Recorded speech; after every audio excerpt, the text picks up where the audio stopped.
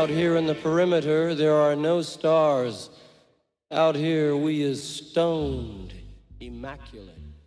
Hello and welcome. This is the C86 show. I'm David Eastaugh. As you know, we love a special guest. This week it's going to be the turn of Helen O'Hara, who, the violinist, composer and musical director and arranger, was a key member of Dexy's Midnight Runners from 82 to 86. Also worked with Tanita Tikaram for quite a few years, has done various solo albums and has gone on to do much, much more. So this is the interview.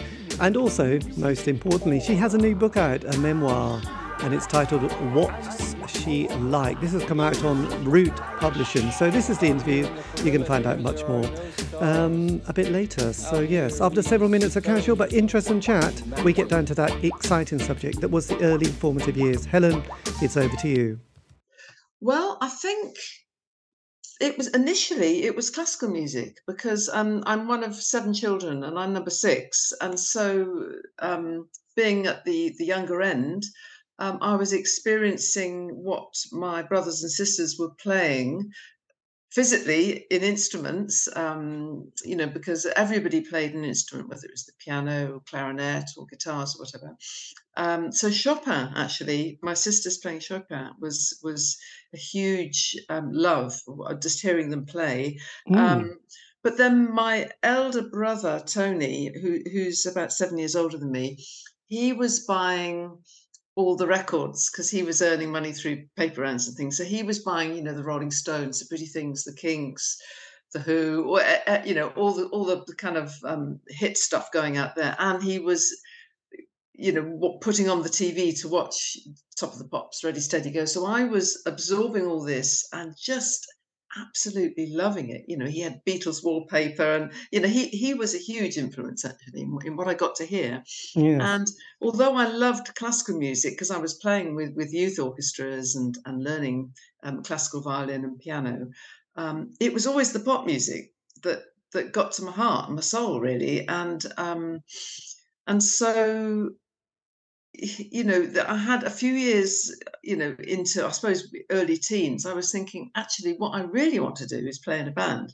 I was destined for music college, if you like. But it was this conflict of, well, actually, you know what? I really do like playing by ear. I love this music more than classical music. And of course, that's eventually what happened. That's what happened, yeah. Because it's interesting, because I had an older brother who was 7 years older, and he introduced me to the world where his period was prog rock with a bit of heavy metal. So it was okay, yeah. Yes, it was Genesis. It was, Barclay James Harvest, Wishbone Ash, and the solo work of Rick Wakeman, and then the there big was albums then, wasn't it? Rather than the singles, it was complete works sort of thing. And it was interesting because it was probably the early to mid 70s, but he had Sergeant Pepper and he also had Goodbye Yellow Brick Road, which at that time there was no cultural context, was there? And I just kind of started listening to them, being really like, oh, this is amazing. And especially Goodbye Yellow Brick Road with 4 sides. And then this amazing song at the end called Harmony, which I still think is gorgeous. But at that stage, now looking back, you think, God, the Beatles had only just broken up, but yet it felt like another completely different time. We were just looking at T-Rex and, a bit of glam rock with some weird novelty singles in the top 10, which was very exciting, wasn't it? So, it was kind of interesting how quickly, and I did an interview with a journalist called Nick Kent, who started in about 73, 74. And he said the journalists that, were there and had been there for a few years were still waiting for the Beatles to reform, to sort of say, right, they're back, right? We know what we're writing about, punk, not sure about the punk bit, they were obviously going to become old people in their mid-20s, So it's interesting how those musical chapters change so quickly. So, yes. It is. And also I think, as you said earlier, is that back then, we were very much limited to what we heard, through other people, whether it was in our family or friends, or perhaps things we were reading in the music press. And like you say, when you bought an album, it was a big thing. You had to work, as a teenager to earn the money. I was doing, newspaper deliveries, paper rounds and working in little shops and things to get the money. And, you might hear the hit, but you, like you say, you didn't know the rest of it. And you just put your faith in the bands and a lot of money and got this Yes. album and now it's great in millions of ways because I love streaming and Spotify and things, and you can just hear this and dart around. But the idea of listening to that complete album was, something I'm glad I did, because you'd and because your collection was so limited, you'd hear them again and again and again and really got deeper and deeper into it all. Yes, I know, and Um, there was records that you bought that you didn't like, but you thought, "I've spent $3.99, that's taken me months to save up. I'm going to literally play it because I feel too, annoyed," but there were yeah. albums that I grew to love, like, I remember this book my brother had, great albums, it was Joni Mitchell, "You've got to get these," and Mm. Van Morrison 2 album, those Moondance and, Astral Weeks, and there was, Court and Spark and Blue, and both of them were like, "God, this is a bit tricky for a young ear," but eventually, you did get to listen to it and did get Yes. to get the lyrics and think, "Actually, I really Yes. like it," but God, it took a bit of work, and it wasn't instant candy floss, it was like, No, I was like that with Bob Dylan actually, and I bought it because I thought when he was being hailed, as Bob Dylan, and I hadn't heard anything by him, and I think it was "Bring It All Back Home." I think was it just right, a little picture in the middle? yeah. I think it was that one, and a woman in the background with long dark hair, and I thought, Oh, oh, yes, is it yes. "Bring It All Back Home" that album? Is that what it's called? I can't remember. Yeah, I think there was one with him on the street and someone's holding his arm, and there's Not something that one. there's a living room picture, isn't there, where they're all sitting around in a room, I think, and, Yeah, bringing it oh back god. home. I know, we're good at this, Anyway, aren't we we? had white round it and then just like almost like a Yes. little photograph in the middle. And, it did take me a while, but I was glad that I'd persevered, whereas now you might click on Spotify and hit right next, and it's that Yes. short attention span thing that, you know, I don't know. It's No, good it's and bad. true. It's good and It's bad. true. I mean, it was like I think me, it was for Dylan, it was like a Rolling Stone, that was a safe bet, but the Yeah. rest of the album, bit tricky, but I still grew to like it, Yeah. and then it was Blood on the Tracks, which was a really safe bet, and in a way that was a Yeah. bit, but Yeah. then there was Yeah. all the other Exactly. ones that you tried to get into, and it was like, "Oh, no, no, I'm not a real Dylan fan. I'll just stick with the greatest hits." So Although it's his terrible. new album, I'm loving his new album, Rough and Rowdy Ways. Oh, yes. I mean, it's not that new now, but when that came out, I think we might have been in lockdown, or it was around that strange time. And I put on a pair of headphones and I listened to it and I listened to it and I just thought, this is, you know, it's genius. This this album is just so good. But it's definitely not something you can put on and do little jobs around the place. You have to totally focus on You it. have to work. A bit like my love of David Bowie, which was again, because people, Oh, when he yeah, passed away, were like, because they knew I was a, big fan and all that. They said, "Oh, that yeah, must have me been great." too. And it's like, actually, it was quite hard work because a lot of his albums were quite hit and miss, and they were quite experimental. So it wasn't just the greatest hits and Ziggy. It was like, my No, God, there was like the yeah. 80s work. There was his kind of drum and bass stuff. There was some really odd things in there that you went, "Yes, Bowie's got a new album. Oh, I'm not sure about it." I'm still catching up, actually. Still catching up. Yeah. What would you recommend, the later ones to listen to? Well, I loved Hours. Side one of Hours was just lovely. But I also Oh, have great. really fond memories of his last two, Reality and Heathens, because we were sort of moving house. And I remember we had that on when we were unpacking boxes, and Yeah. Heathens was like this return to form, so to speak. I mean, Okay. they're probably quite safe, but I love those, and the band were amazing at that stage as well.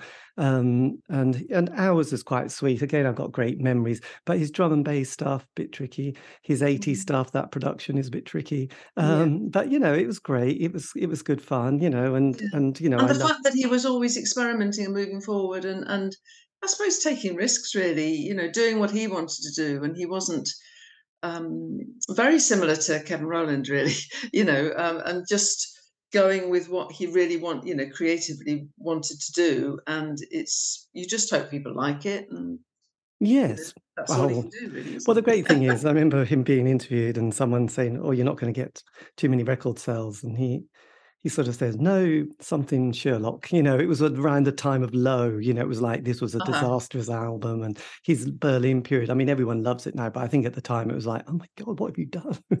That's often it, isn't it? Often things aren't. People aren't ready for what some people have released. It was like that with "Don't Stand Me Down." Yes, Had the tricky album, isn't it? Well, that's what people said at the time, but then, 10 years on, and it was hailed as, A it masterpiece. was appreciated It anyway, was brilliant. and still is now, which is great, So, I mean, that happens, and I suppose there's nothing you can do. All you can do is write what you want to at the time, and Yes. Well, there yeah, are certain artists, Bowie and Neil Young, I really like the way that they will do what they really feel their gut yeah, is telling them to do. And it's yeah, like, sorry, well, not sorry, they definitely don't apologize. It's like tough luck. If you didn't like it, that's not my problem. I'm working on the next album now, so there you go. I think the thing about Bowie, and I suppose being a bit fixated, I mean, his 70s, he did like one album a year. He produced several albums. He did huge tours. He even starred in films. He did Broadway with The Elephant Man. I mean, he didn't stand still, did he? He yeah. just kept saying, right, this is my experimental, this is my kind of soul album, this is my electronic-y album, this is Ash to Ash. It was like, I think I couldn't imagine what it must be like, because, not many artists have ever managed to do that, have they really? So, No, and I suppose if you have a certain amount of success, you also have a certain amount of freedom financially to be able to do that, perhaps. And also, you will probably have the massive support from record company and PR and all the rest of it. Which sometimes that's harder when you're lesser known, I think, or yes. there's less money sloshing around. But Yes, but it's nevertheless, it's still, I think that is the sign of, true artists really, is people just doing what they really want to do. And like I say, you just, it's great if people like it, but you have to be true to yourself, I think. Yeah, but with all those artists and that idea, I think bizarrely I did an interview yesterday with the John Lennon's lawyer who had to get him out of this Oh, kind of contract, Jay Berg, and and he got involved with a slightly mafia character called Morris Levy. This notorious character, Morris Levy. He was oh, kind of like, wow. and he had to work with John for 2 years to try and get him out of this kind of relationship. And it wasn't easy for any of those people, and also, oh God, I did an interview with a guy who did a book about the Rolling Stones when they did that Exile on Main Street, and they had to Yeah, sort of literally leave the country, go to south of France to record an album. They hadn't yeah, made a penny. They hadn't no, paid a penny, and they were yeah, totally broke, but they had a huge tax bill. So again, they yeah, were kind of gypsies on the road, just thinking, we've got to make this album, but we can't go back to England. So yeah, it's never easy for those characters when you look behind, they've signed terrible contracts, they've got terrible management, and they're getting done over left, right, and center because they didn't quite understand the contract. So it's a little bit, yeah, and then you've got to get in a headspace to make a creative album. I think it is quite like, how did you do that? it's a very familiar story, I think, because most musicians and artists aren't very good or interested in the legal stuff, and I don't actually. Well, I know very few people who haven't at some point come unstuck, I know. with. Well, bizarrely, everyone I seem to talk to, and a lot of it is focused on the 80s, are still sorting out their publishing and ownership, and they're still got Exactly. some music lawyer, the friend who's kind of quite good rates, is trying to sort out the problems that they did. So Yeah.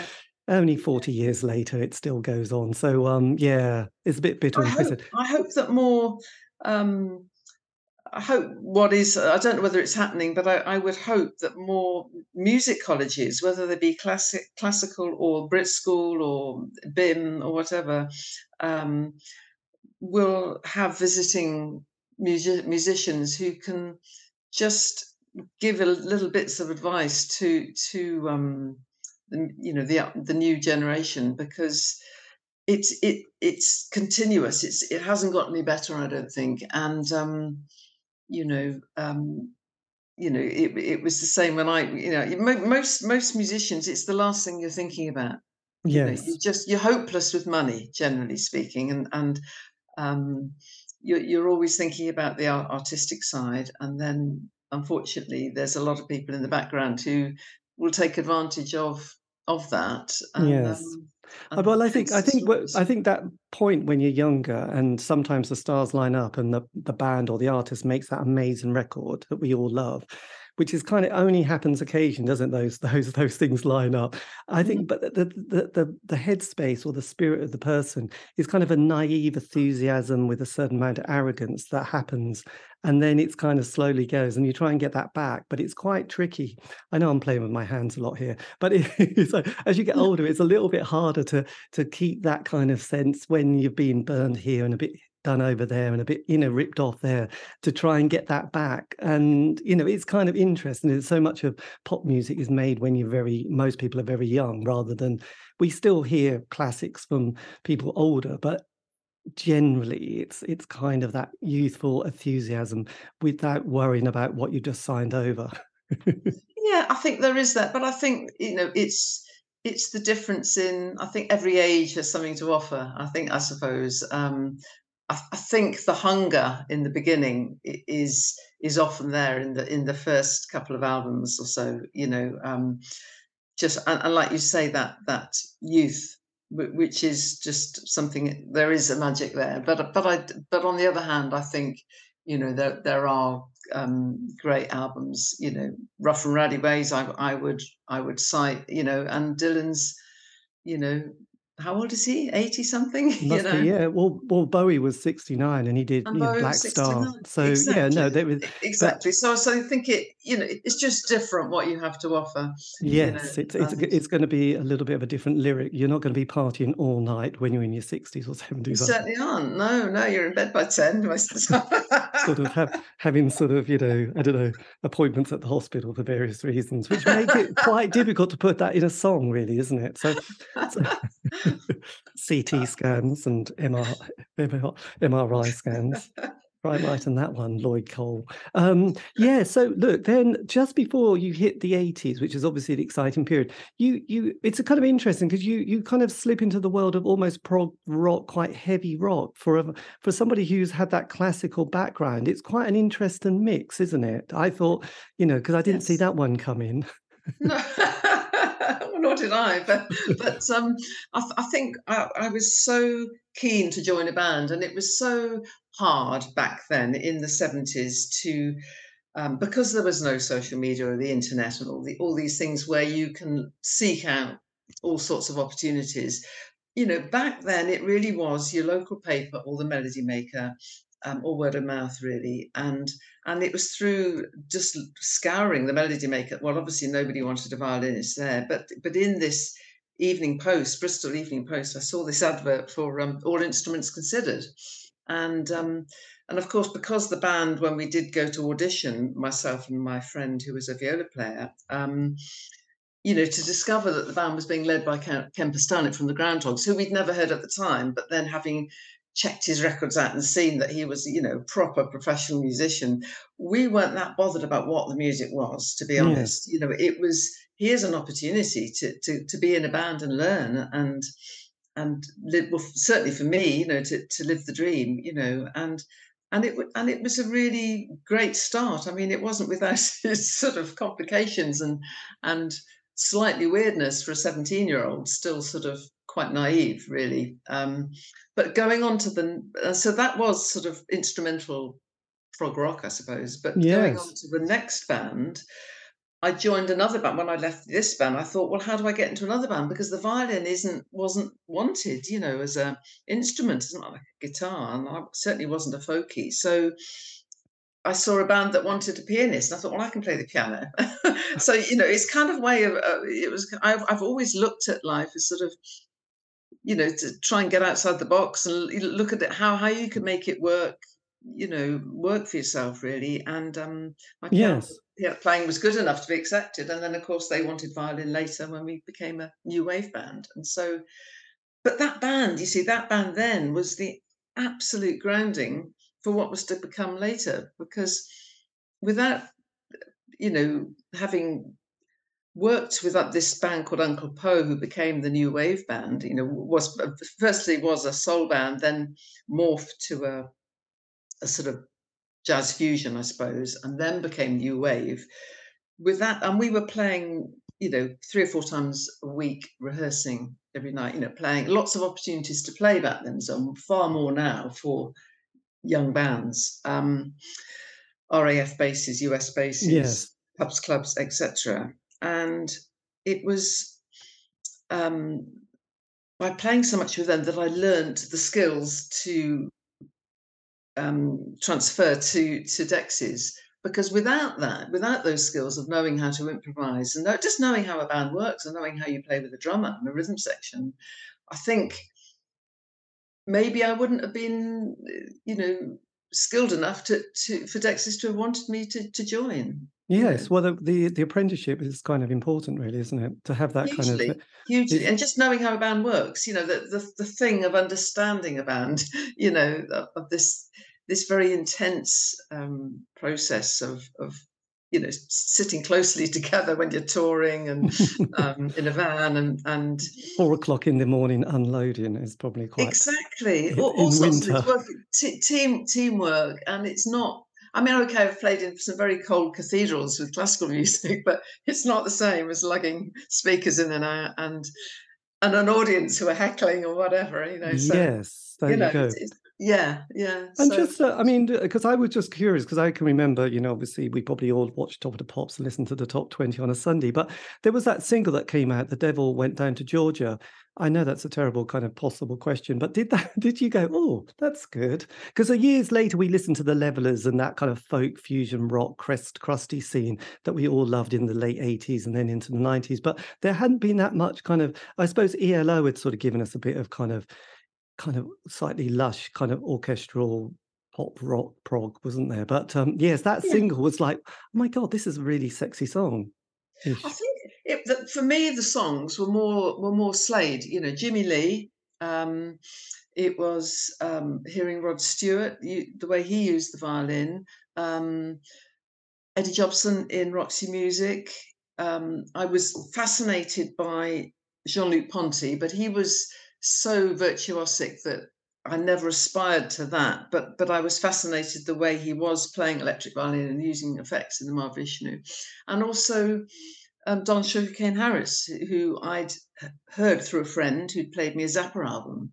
And that was a blues style of playing, which was basically playing the violin like a guitar, like a lead guitar. So thinking completely differently, which is what I tried to do with Uncle Poe when I was given solos, was to almost not think about what I was playing and just let the hands kind of do stuff instinctively. Because there was another cult band from that time who I've done the interview with, the fiddle player, called the Fabulous Poodles. I've heard of them, but I can't remember any of this stuff. I must have listened to some of this stuff, but I can't remember. Well, interesting enough, there was a court case because he did the fiddle playing for the Bluebells' Young at Heart. Oh, what was his name, that guy? Yes, Bobby somebody? Valentino, that's Bobby the Valentino, one. yeah. We should be on Pop Quiz, shouldn't we? We're great at this. But yeah, so I did an interview with him because of curiosity with Fabulous Poodles, and then the Bluebells, and then this court case, because it was a bit like that was mine, and that's what made the song, quite gave it a bit more, and it didn't get any credit, so he won the case. But it was kind of interesting that so there was that little bit of kind of quite a. The violin player in that, for the Fabulous Poodles was the very cocky. He had a moustache. He looked really like a bit of a spiv, but was cool and groovy, and all the women. Yeah, and you noticed people who played the violin because there weren't many of us. Yes. And So I suppose the thing is when I first played with Dexys. It was that thing. It wasn't obvious fiddle lines as well. Most of them had been written apart from solos, which I made up. But how they've been written, I always think, is you could substitute all those Emerald Express violin lines in Turaye, Come on Eileen, any of those songs, and put a brass section there, and they will work as a brass section equally as well as a fiddle player. Because I think Jim and Kevin, who were writing them at the time, were thinking more like a brass section. They were thinking, this is my tape. And that is why I think the fiddle playing in Turaye is quite unusual, really, because it's not string players writing the parts. It's people who are thinking more brass way. Yes. And then having a string player put the solos in, and obviously I'm thinking as a string player and my instrument, that contrast really worked I mean, that's just Yes. an analysis I've had since I've written the book, actually, because writing the book has made me really think about lots of things I hadn't thought that deeply about. Well, Um, I'm not surprised because that early 80s, late 90s, this is where you had that transition. You went to music college, didn't you, at that stage in yes, Birmingham? yes, So 1978. so 78, so 79, Margaret Thatcher's kind of, gets into, power, number 10. And then we had the Falkland War and the miners' crisis and, Violent, rioting. And then we had the Greenham yes. Commons, so we all thought we were going to die of a nuclear war. So during that kind of period, you were a student, but you obviously studying, but with also a bit like, was it Flashdance, sort of welder by welder by day and a dancer by night. So you were a student by day and just started to, think, right, I'm going to keep with the music ambition of being in a band. Were you thinking, no, I'm going to go to the classical front at the route at this stage? No, once I decided to go to music college, I stopped listening to any pop music because I knew if I listened to pop music, I was going to be tempted back to playing with bands again. And I sort of made a deal with myself was that these 3 years, and then I got a postgrad year after that, so I did 4 years. I was going to keep my head down, really work as hard as I could, and totally focus on classical music with the idea that I would probably join an orchestra. Um, it wasn't that I'd lost heart in thinking I could join a band. It was just there weren't, it was hard enough to get into those bands in Bristol, but I knew enough to know from what little snippets I was hearing from my flatmates playing that the violin just wasn't really a thing, and it wasn't like it is now for music students where so many of them can go into session work, sort of behind the scenes string playing on TV or Yes. records and stuff. But to be an actual part, a member of a group, an instrumentalist, violinist. So I'd sort of, it's what I wanted to do, but I'd kind of thought, well, the reality is I've got to make a living, and I like playing classical music. It's challenging. I love a lot of classical music, so I want to travel, and that's when I saw this advert for the Bilbao Symphony Orchestra, and I thought, well, that sounds great. Live in Spain, new challenges. Probably play a lot of Spanish music. Yes. Enjoy the sunshine. Applied for the audition, did the audition, got the job, and I accepted. I signed the contract, but it was at this time because I met up with Dexys, and then when it was put on the line, you can either join Dexys or go to music college, except that Dexys didn't have a hit at the time. This is before Touré was released, so there was no money. I wasn't earning any money, and the future wasn't looking great actually for Dexys at that time. But it was my flatmate Wendy who said, because I said to her, "What do I do? I mean, I want to join Dexys, but that's kind of mad in a way because I've got this secure offer with the Bilbao Orchestra, which does look great as well. What do I do?" Yes. Anyway, she said, "Listen to your heart," which is what I should have known because it's how I've lived my life. I've always gone with my gut instincts with things. I said, "Well, that's easy then. Okay." I'm going to do Gonna it. join Yeah. Dexys, yeah. So I wrote to the Bilbao. It was all a bit cold, but anyway, I got away with that. And then a few weeks later, Dexys started to climb the charts with Eileen. So Yes. But they had, because I got the first album, Searching for the Young Soul Rebels. So mm, there was this kind of, wow, they're amazing band, yeah, 1980. So what was it like to step into a band that had already got one album under their belt? And it was kind of a bit of a classic for us indie kids. There would been certain albums around that time, like The Beat, I Just Can't Stop It, and I can't think of any others. But there was a lot of quite good music at that stage, and it was like, oh, Dexys, everyone bought that one, didn't they?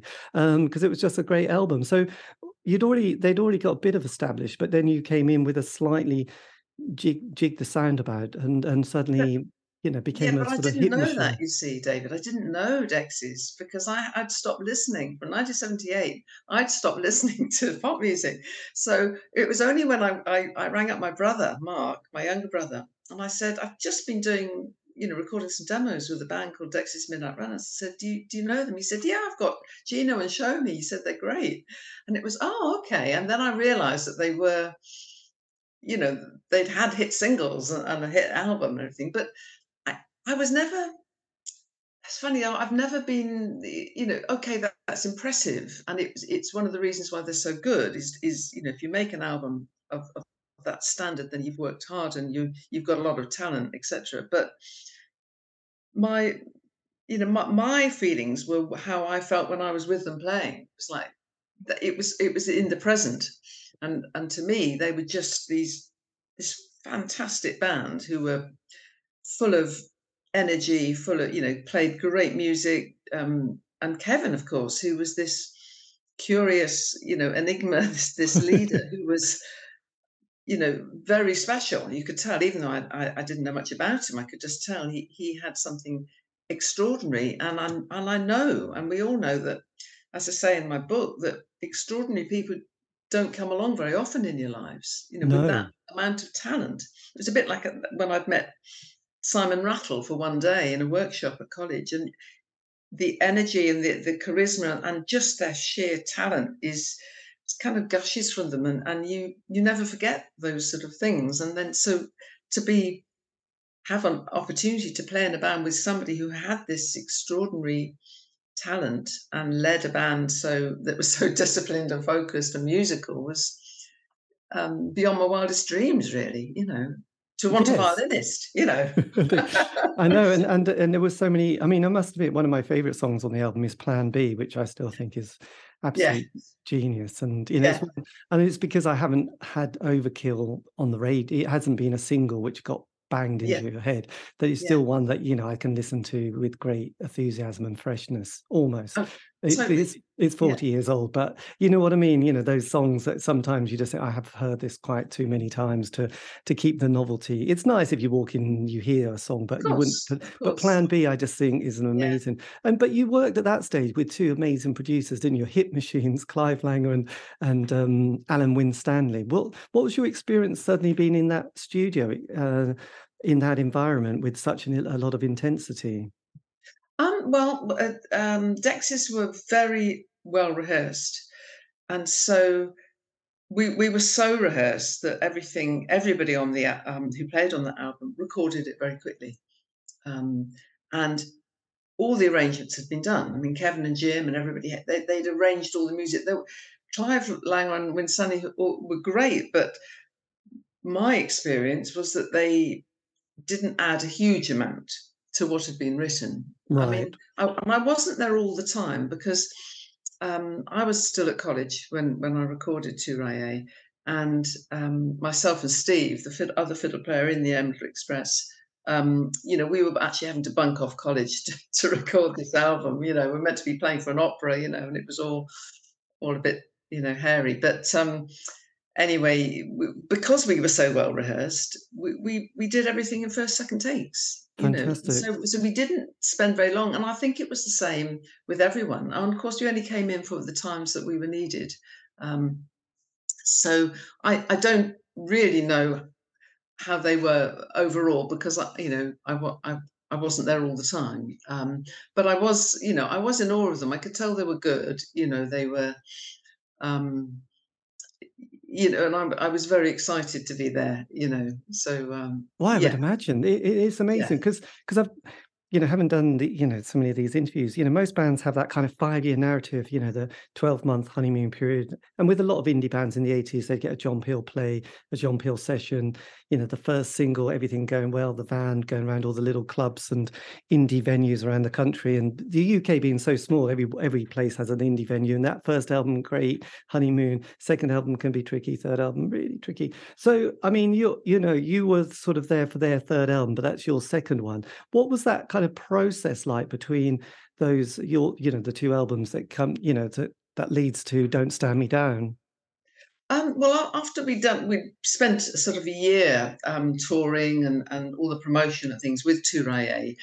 There came a point where it all stopped, and Kevin was then thinking about the third album, and at this point, the sort of nucleus of the band had sort of, after a few months, become Kevin, myself, and Billy Adams, the guitarist, and um, Seb, the drummer. He was with us, but he sort of left after a few months.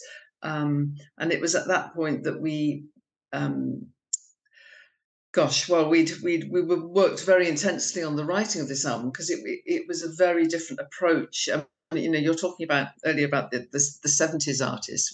We were sort of looking at it like bands approached albums then, as a complete album, not really looking at it as lots of short songs or Yes. that sort of thing.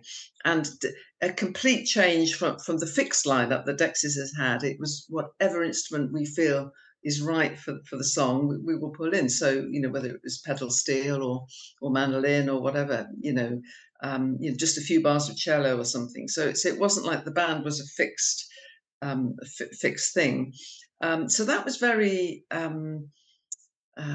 inspiring, actually, to have this huge freedom. And this is what she's like. The big track was 12 minutes long, and there was a lot of conversation throughout the album as well, it had always been there in Dexys before, especially with the live performances. Kevin had always done a lot of spoken word and stuff, Yes. but this was, to have just a conversation with nothing going on in the background to start that track was, it didn't go down too well with a lot of people when they heard it. But now people get it, They might not like it, but they get it. They've worked on it. Yeah, I know. It is amazing. It is kind of got that 70s feel, isn't it? Of kind of just experimenting with, the waltz is a kind of an 8-minute track. That is all one of those things is 6 minutes, and then there's Knowledge of Beauty is 7. So it is you've really pushed out the sort of the limitations of the perfect 3 or 4 minute pop song here, haven't you? So I think the only song that was sort of like that was Listen to This, which was probably the most accessible, single, if you like, from the album. But we never thought, oh, we're going to write something deliberately and write it all like it, just how it ended up, So it was fantastic freedom to have. I'm not sure people can. Well, maybe people can do that now, but I mean, I think because it was costing us an awful lot of money. I think there was just more money then, and I think particularly off the back of a very successful album as well. The record company were quite lenient. The 80s, there was a lot of money around.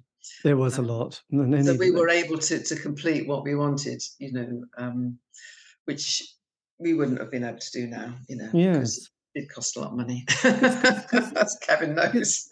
Because 87, the band, to quote Jim Morrison, calls it, the end, really, isn't it? At this stage, Did it feel, and did you feel like it was kind of? Did you have that gut instinct that it was kind of coming to an end at this stage as well? Yes, definitely. After we'd finished writing for that BBC sitcom Brushstrokes, which again was a very off sort of completely unexpected thing for us, and I think for a lot of Dexys fans to think that we'd have done that. And it was actually a very inspiring sort of. It was a sort of transition, really, out of the difficulties we'd had with Don't Stand Me Down. It was just a very nice. It's almost like, I always think of it as a very sunny experience, actually, because the BBC cast and everybody who was involved in that were lovely. It was something very different for us to write a theme tune, and we also released the song as a Because of You as a single, which I think went to number 13. I think. It was a sort of nice end to Dexys, and it was actually towards the end of that I could see that things naturally were just closing, really. And I, said to Kevin, well, I think, I'm going to move on, and I want to write an instrumental album. Not that I had any great thoughts of becoming a sort of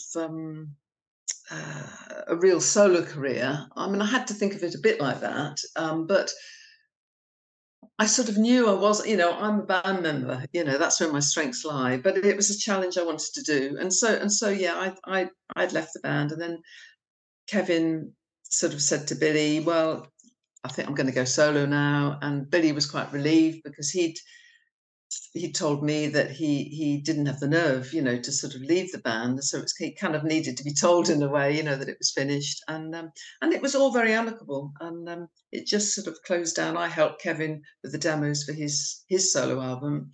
And that was a nice sort of gentle way out of working with Kevin and the band again. And God, that's a nice ending in a way, because I know that it was nice. because Yeah. I sort of saw one minute you were reading the book, and it was like you were getting married, and the next minute the wedding's off and the relationship's over, and it's like, God, this is a bit Fleetwood Mac at the moment. So Yeah.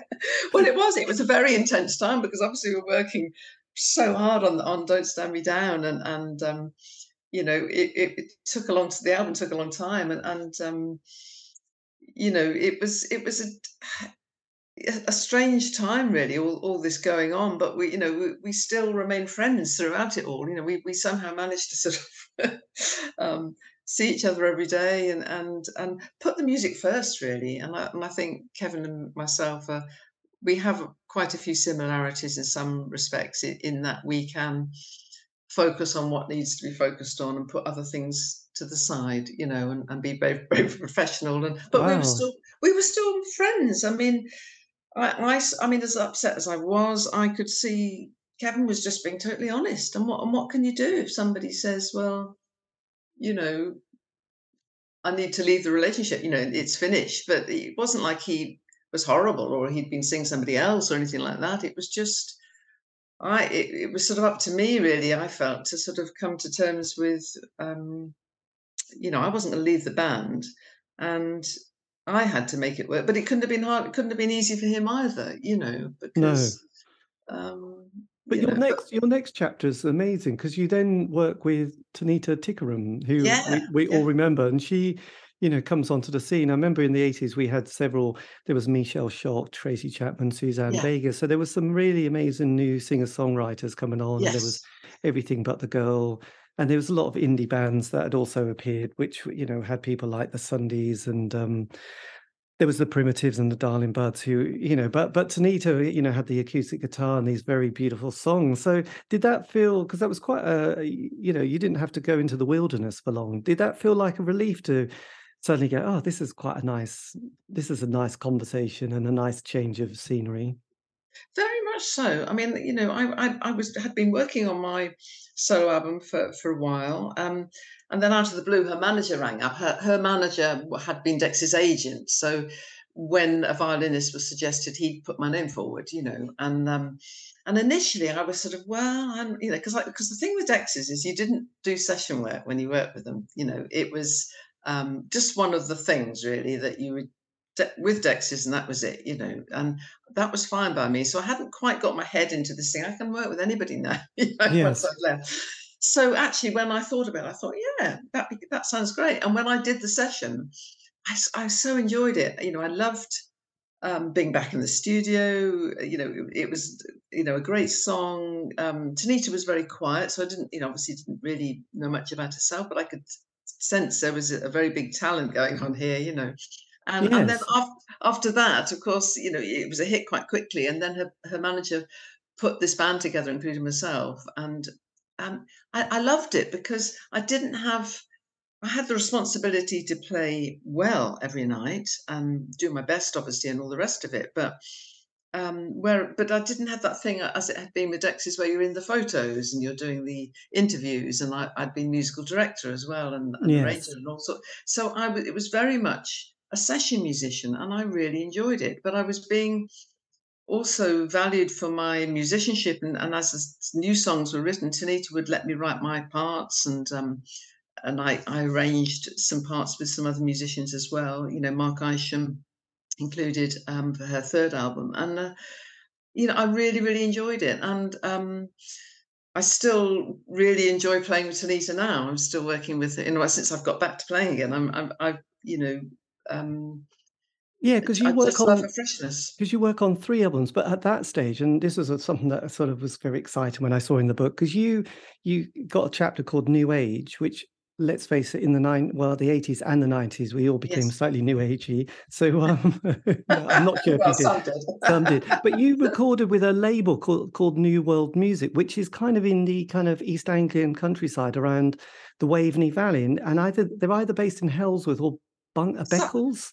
Suffolk. Yeah, Suffolk, in that Suffolk. area. So, Yes, yeah. so what this was yes, was this an interesting detour for you? Sort of, was it the case that you made the album and then someone said, "Oh, actually, we love Enya at the moment, and this there's a good market for sort of this very calm music. And yes, so how did this It was a solo album appear? total coincidence, really, because like I said, when I left Dexys, I thought I'd like to write an instrumental album where the violin is like the voice.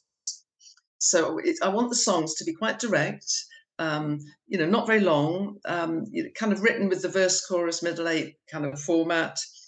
I hadn't heard of New Age music, and it was only when I was looking for some representation, and Woody Woodmansey, who had played or was programming some drums for me actually on a drum machine, he said, "Oh, you want to maybe contact Gray Levitt, who's managing Nicky Hopkins." Now, Nicky Hopkins is the legendary pianist who's played Yes, on, or had played on virtually everybody's records, Stones, Jealous Guy, Kings, you name it, sort of thing. And I'd always been a fan of Nicky's because those are the records I grew up with, She's a Rainbow and all that sort of thing. And so I met up with Gray, and he said, well, two things. He said, one, I'm managing Nicky. He's writing an instrumental album.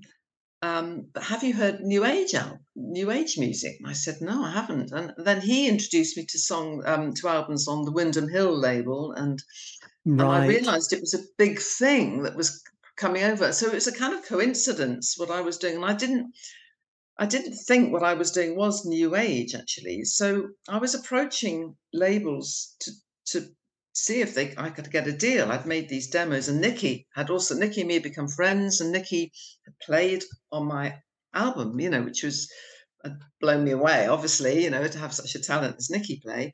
But every label I went to, they weren't interested. They said, "Oh, we don't know how to market this. It's not folk, it's not classical, it's not this." They said it's not even New Age, So I wasn't fitting in anywhere. Right. And anyway, long story short is that I somehow discovered the New World label, and I thought, well, they seem very much like a New Age label, but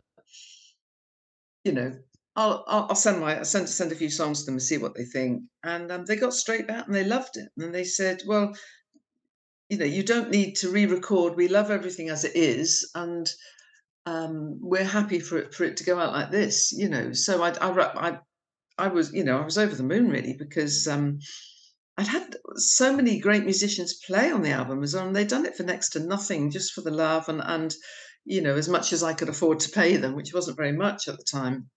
Yes. People like B.J. Cole, And you Robin are Williamson, I know, that was amazing. Skylar Kanga, the harpist, like I say, Woody was programming and playing percussion, Nicky, Matt Backer, who now, well, not now, but he was absolutely brilliant then, guitarist, and has just played with everyone since, and all sorts. Nigel Ross Scott played bass. He'd played on Because of You with Dexys, and so everything was well played, and I was, absolutely chuffed. So in the end, I thought, well, okay, I want the album to.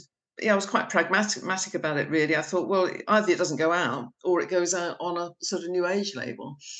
And interestingly, a lot of the labels I approached back then had since folded quite quickly.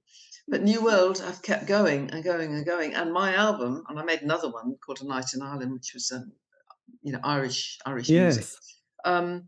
That has consistently sold and still is selling because they've become the leading sort of relaxation and meditation That's label. right. Most people probably have been massaged to your music. I like to think so. I think that's a classic, isn't it? It's really good. But there's this love, it's brilliant. And to be honest, it's like, well, this is, and also, I guess, working with another genius-ish character. I mean, I did interview, Robin. I was thinking of Robin Williams. I mean, well, there's lots there, yeah. Robin, yeah. Must have been an insight in also quite an extreme character as well, who done, He was. I describe him in the book. I think in the book as being a bit like because he only came in for a day, and he played penny whistle. Gosh, what else did he play? I think he played guitar. I think he played some accordion. He seemed to play a bit of percussion. He could seem to do anything actually, but he appeared, and I sort of quote myself, like in a puff of smoke. He was a bit like a wizard, and he just suddenly was there, and he was this. You could feel again this amazing character stepping into your world and just Yes. doing everything so easily, just like, well, Robin, would you mind, soloing over this? And it was like, and he just did it, and it was, wow, well, thank you. And would you mind doing this? And he just do it, and it was full of character and the moment, and it was, yeah, it was a real privilege. And he was suggested to me by Gray Levitt, who, like I say, was representing him at the time. He knew Robin, and I Right. think Robin did it for nothing. He just came in and said, "I'd be pleased to do it," and he was, I mean, it's a privilege, isn't it? When you meet Amazing. people like this, and then they play. You play with them. Their music is there. Standing there on my records, and Well, yeah, it's an amazing. I mean, to think that I know you mentioned David Bowie quite a bit in the book, but also to have Woody Woodmansey as well, sort of, yeah. as well as Nicky Hopkins. But I just think that's just lovely moments that you think I would have never thought about this in the 70s. No one, I would have. I, Well, I mean, that's it, because I saw it. So David Bowie, I saw Woody play with, as a Spider. I was right at the front, just as Starman came out at the Locarno in Bristol. I was there watching him play in absolute awe and just, you know, I was a absolute, well, obsessive about David Bowie and his music then, and well, the absolutely. Spiders, And and it's funny. Was that the gig that your friend had a diary entry, and you both said, "Who's Gareth?" And it's, "Oh, it's Gareth Seeger. He was in Roaring." Rip and Panic. Yeah, yeah. Yeah. No, that was because I would go to any of David Bowie's concerts I could. That was at the Colston Hall, the day before my English literature exam, and I bought tickets for two performances because back then groups often did a sort of late Yes, afternoon that's right. matinee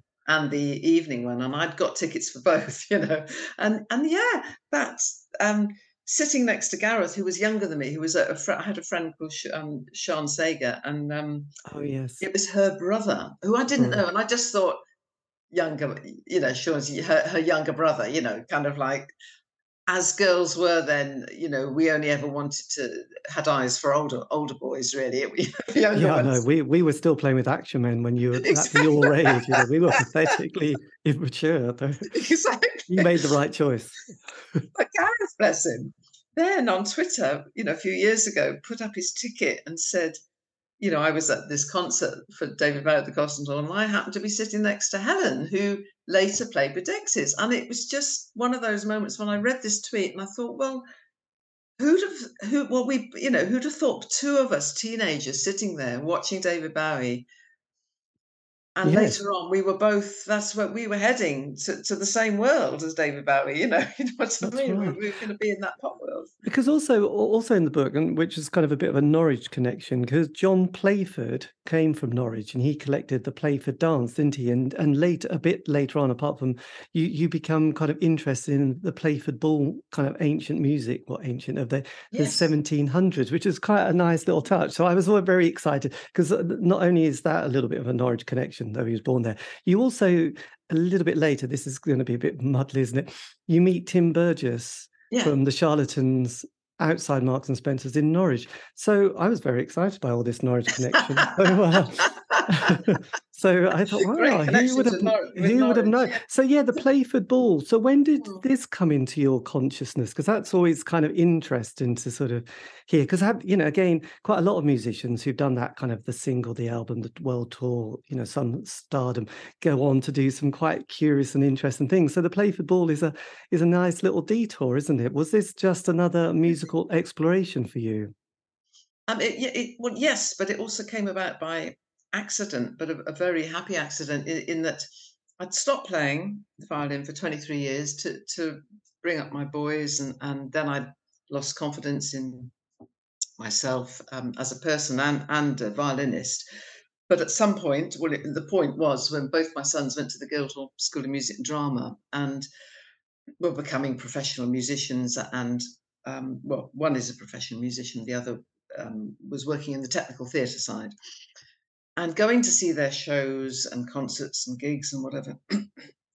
It got the better of me because I was just being honest with myself, thinking, hang on a minute, I'm really missing this. This is what, I am a musician. I'm really missing this. So I need to I need to pick up the violin again. And it was a big thing because, as you can imagine, after 20 years, it's I'd completely lost touch with the pop music industry, and physically, I had to get everything back. So I started to practice again, and I was determined to find my way back into the pop music world somehow, but I didn't know how really, and it was one of the things I thought was when I was practicing, I think I got to play with other people. I can't just practice in my room and then say to somebody, or contact Kevin and say, "Well, I'm playing again. If you need a fiddle player or Tanita or whatever."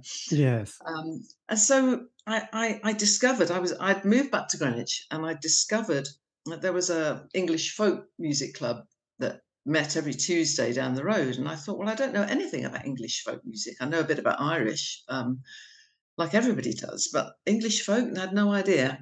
And went along, and this is where I discovered the Playford The music. ball. Yes. And I was it was a bit like discovering the 3-minute single, really, as a classical musician, because they're short, sharp tunes, very melodic, written for dancing, so very rhythmic. And it was just a group of musicians of all abilities, all ages, um, playing music by ear, just together. And anyway, I became charmed by this music, and dived into it. And there was one guy there who is an authority on this music, and has compiled lots of books, a guy called John Offord.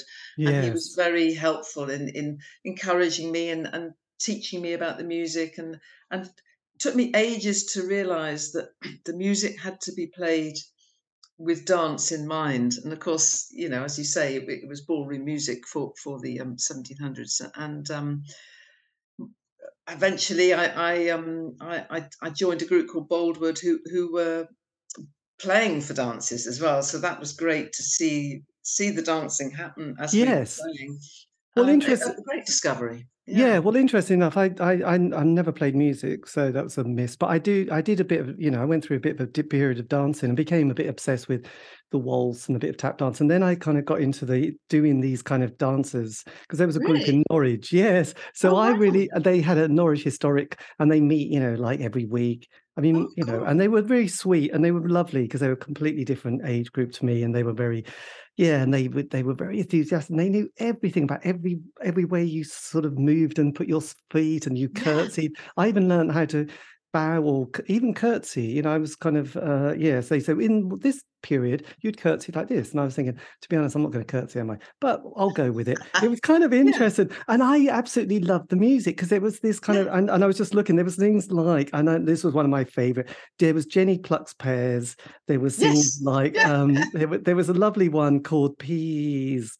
Oh, P, Gathering P, Peas, Peas yes. Cod. There was Parson upon Dorothy, and people, they all had these amazing names and I know. narratives and stories. So, Yeah. people would tell you the story, they teach you the dance, and then you just walk around interacting with people, bowing and curtsying. It was kind of a kind of courtly, it's how you used to, it was their version of how you slightly, started to fall in love with someone, I guess. But it was just lovely. And when I read that, I was so pleased. That was such a Oh, nice little touch in the that's book. amazing that you've sort of experienced that, because it's another language as well. So when the caller is telling you, as you probably know, telling you what to do, so the group is up on the stage or to the side, waiting to play to accompany the dancing, but the caller is just telling the dancers what to do, and it's a dance language. It I was is, yeah. really odd words were coming out. It's like, wow, what's that? But everybody knew what he meant, and then you'd watch these patterns and formations, very graceful. But also, what was interesting for me was I suddenly clicked in is that when you saw maybe a slight jump or a skip from the dancer, you realized that you had to time your playing. That was the breath in the music. And Yes. so it took me ages until I started working with the dancers. I didn't realize that actually was what the two work together, basically. Yeah, because there were some times, and you must have had this playing, where the music would slow down and everybody would be doing something gentle, and it was almost like the group, if sometimes 4, sometimes 6, sometimes 8 dancers would all start moving differently, and you'd start Yes. skipping around again. And obviously, you as a musician would be kind of responding to that or leading the dance. I suppose it was a co-relationship, and it was just really nice. But I used to love that because there was a folk band called Blows a Bell, and they used to have a hurdy-gurdy player. Oh, And yeah, I know and you Blows a get Bell. this Yeah, kind of yeah. noise and this kind of Yes. drone, and sometimes with the that's right. fiddle Yeah. and all the other instruments and a few kind of drums, percussion. Yeah. I just found it really, even though it was folk and it was acoustic, it was so powerful and it was so rhythmic. I thought, God, you can't help but love this music. And it was fascinating thinking, oh, this is from the 1700s. I often wondered, how music, how far back you can go to the early bit of music before you think, well, no one's recorded or no one knows what they played in the 1500s, or I don't know, some period. There must be like, well, we have no idea, but they must have done something, but we've got no recording of it. So records. So John Playford from Norwich. There you go. Very interesting. Exactly. And what is fascinating, David, and I think, and it still bothers me, is that I went through 4 years of music college. This music was never mentioned, and this music was running along the same time as Baroque music, and was more popular probably than Baroque music because it was like pop music for them. Yes. And I could not believe I'd gone through 4 years of music college. This music hadn't been talked about or discussed, and a lifetime, I'd only discovered it, when I was hitting 60 or something. I thought, well, how is that possible? And it's still not very well known in this country. English No, music. it's People can probably sing you a Scottish tune and an Irish tune, but apart from Greensleeves or something, people don't know about it. And no, I know they've it's got the wrong idea. They've got a sort of they don't realise its importance, and its cultural value and its beauty. Unfortunately, people sort of laugh, and they think, "Oh, Morris dancing." Well, that's a different thing, no, it's different. And Yeah. Morris dancing has its place, as well, but it's a different thing, It's totally So no. I mean, I completely echo what you say. I just think it would do. I mean, it probably won't ever get completely lost, but it just doesn't get the recognition, and I just think yeah, it's terrible because it's such an important chapter. And if you do it, it's just the best fun. It's just so lovely. It's a lovely and, atmosphere, yeah. and everyone's trying their hardest. And with a bit of practice, you can make the most beautiful shapes with a group of strangers. That is Yeah. just gorgeous, with lots of Exactly. bowing And and a lot of curtsying. a lot of bowing and curtsy, and a lot of great musicians Just as well. holding hands in a rather Yeah, cute way. It's yeah. just gorgeous. I do love that. So then, God, I know I could talk for ages on that bit. But yeah, so how did the Tim Burgess, because suddenly I know there's a kind of an album you also bring with Dexy's 5th album, but just yes, with Tim and Norwich, how come you meet outside Marks and Spencer's in Well, Norwich? actually, we didn't meet outside Marks and Spencer's. We had a phone conversation where he was standing outside Marks and Spencer's. Oh right. So what had happened? What had happened was Dexys had done a couple of listening parties with Tim on his Twitter listening parties for which I'd been involved in. Well, they'd done 3 actually, but I was involved in Touré and Don't Stand Me Down. And through these listening parties on Twitter, we were, tweeting, and there was some conversations, interaction going on. And Tim, after one of the parties, Tim messaged me privately, and he said, "I'm making recording a direct to vinyl." A couple of songs for Soho Radio, and would you be interested in playing the violin with us? Tim's other fiddle player at the time, Peter, had just left the band as well, so it was kind of a one of those lucky moments for me, I suppose. Yes. And they were looking for a fiddle player, and I was, just as I was pinching myself, really, just thinking, wow, this is amazing. I'd love to, So I rehearsed with the band and we recorded that, which was great, and again a completely new experience. I've never recorded anything where you literally record and it goes directly, no second chance. It just goes, it's cut literally to the vinyl record, and that was given out for I think a charity kind of thing, which was nice. And then from there, Tim asked me to play on some more things and do tours, but so basically that's how that happened. And Tim at the time was living in Norwich, sorry, in Right. Norfolk, Norfolk. and he was in Norwich doing some shopping or something, and just happened to be talking to me at some. But it was when he said, "Well, look, I'm standing outside Marks and Spencer's," because I was quite nervous about this phone call, and I thought, oh, he just immediately that was just like normality, maybe it was Marks and Spencer's kind of sort of normality of Marks and Spencer. What did they say? Um, When you're in your teens, it's Marks and Engels, and when you're in your 40s, it's Marks and Spencers. So, I like that. so it's we're all comfortable with good underwear. So yeah, so that sounds amazing, because that's quite an amazing moment that you had, having put the violin away for that amount of time. It Mhm. must have felt like such because one knows that thing that you're not dealing with is still going to be there. You have to somehow Yes, you're right. move with it, don't you? You have to deal with it one day, and it's quite Yeah, hard. It's a tough number to bring it out, because yeah, that in so many ways was your identity, which is another layer of yeah. complexity for to the mind Yes, to deal with. So yes, you're absolutely right there. Yeah, there was lots of layers going on there, and I suppose I could have hidden it forever. But then I think in some ways, as I describe in the book, it got to the point where it was almost beyond my control, and where I can remember the day actually. Can't remember the date, but I can remember the day where I just found myself going upstairs. I knew where my violin was. It was we had a cupboard which was very long, and my violin was right at the back of that cupboard. That says a lot as well, doesn't it? It was never at the yes, front.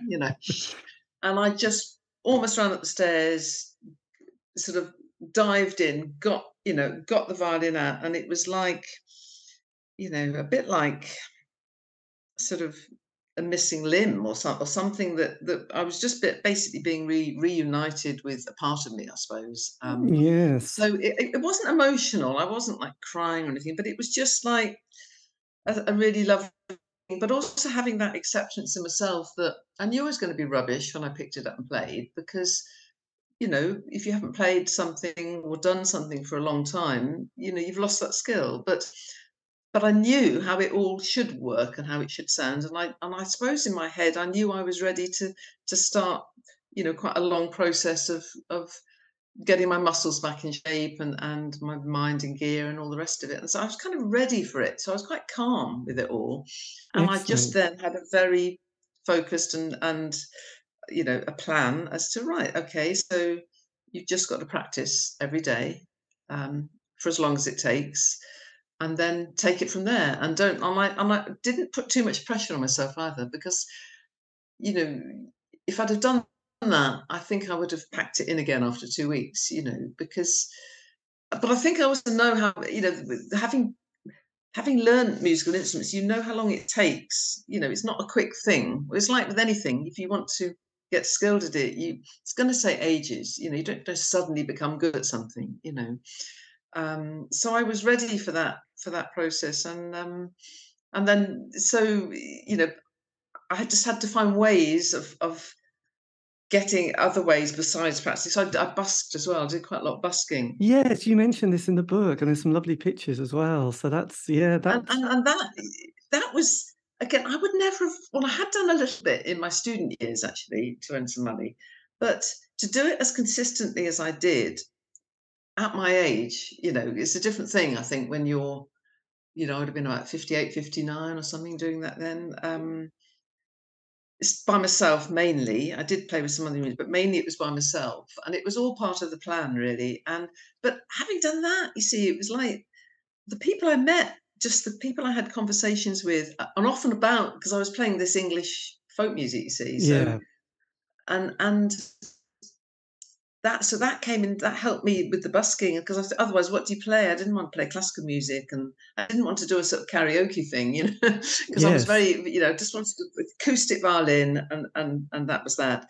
And it's such an amazing couple of years of my life that when I did that, because I'd have never have met the people that I met, and some have become great friends since. So those things that I really value that. And I probably won't do it again, but it was a very important and lovely sort of time, Yes, it's and it's a nice hugely chapter. important to get me back.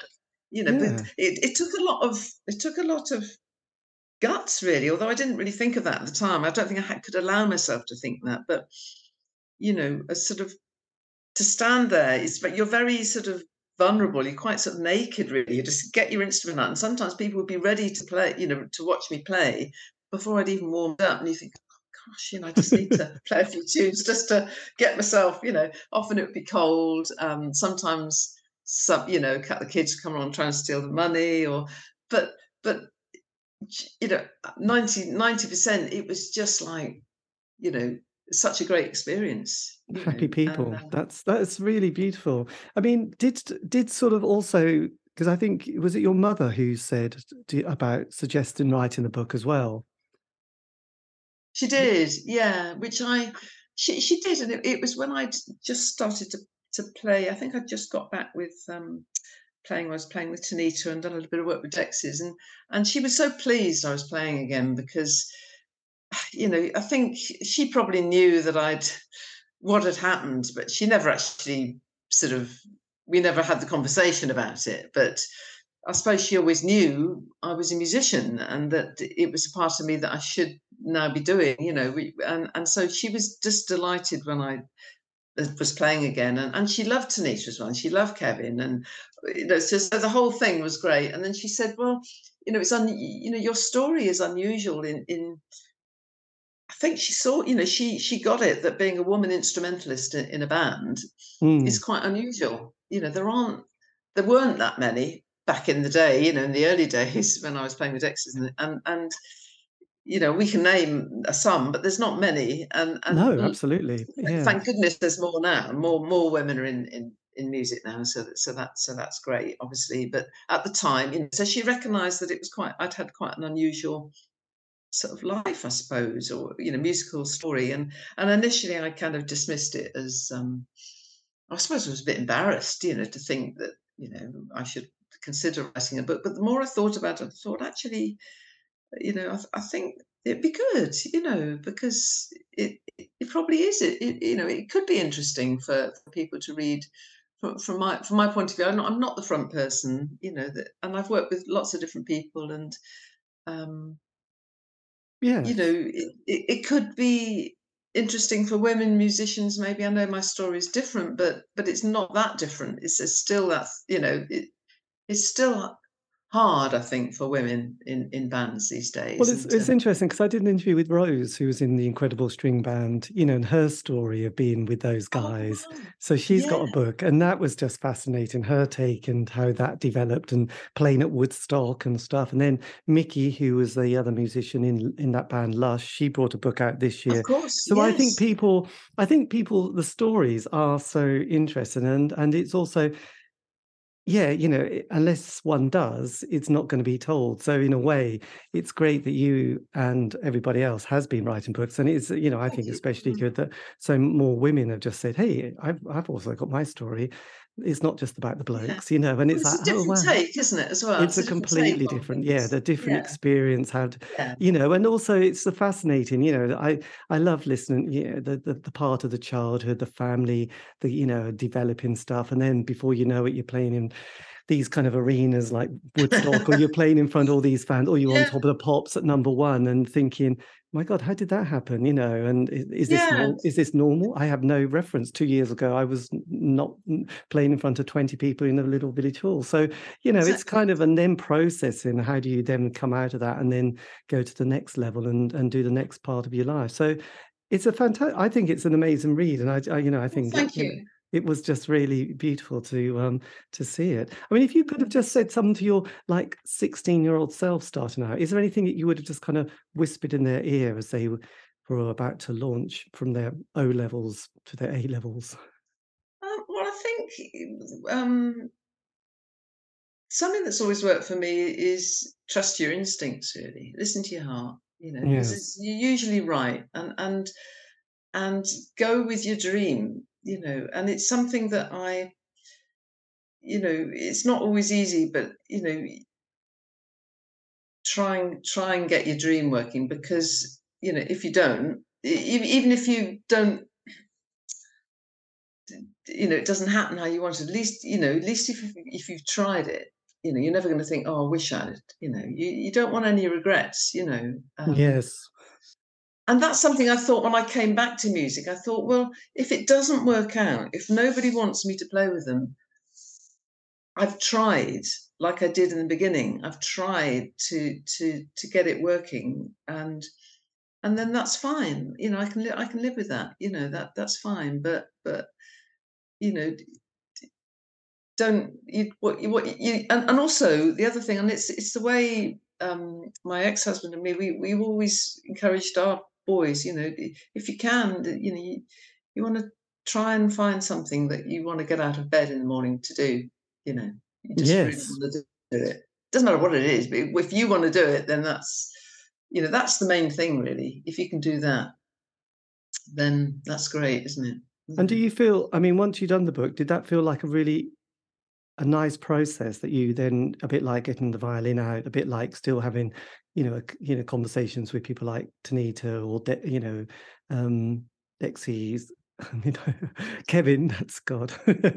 Is it quite nice to sort of think, actually, it's quite nice we've got to this stage in our lives and we're still walking and talking through all the ups and downs and all the, you mentioned, there was a few moments with people with drug habits, which weren't great, but surviving it and then feeling like, oh, that's kind of nice. There's a kind of some of the shadows have been lifted, so to speak. Yeah, I found writing it very positive, and it enabled me to get to know myself better.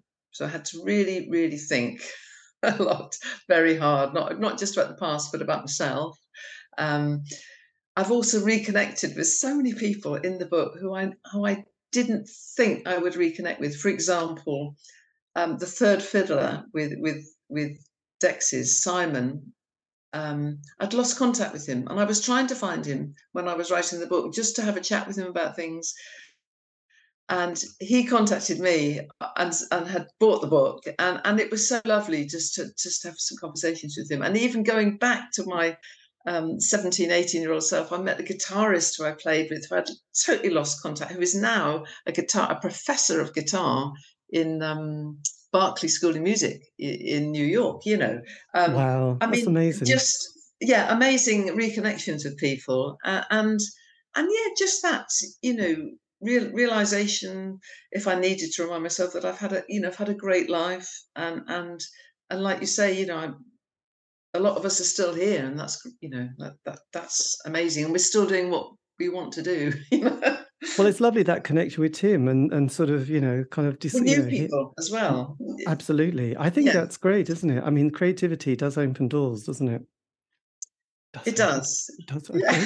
I guess people are going to be opening this in 3 days' time, aren't they, on Christmas Day? We'll go, well, I can't believe that people. It's kind of one thing writing it, but then people actually buying it. Is an amazing thing. It's really, it's just lovely. I hope they like it. Oh, God, it's great. It's amazing. Well, look, thank you ever so much for this, Helen. This has been amazing. And if you want, I can always send you the link, and then you can, if you want, use it elsewhere, because it's fine. It'd be lovely to chat with you. And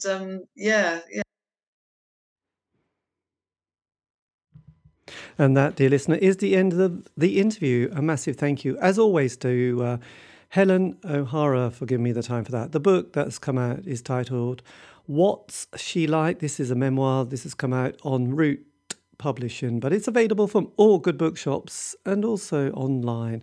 So do check that out. This is the C86 Show, David East. So if you want to contact me, you can on Facebook, Twitter, Instagram. Just do C86 Show. All these interviews have been archived on Spotify, iTunes, Podbean. It's true. Anyway, have a great week. Stay safe.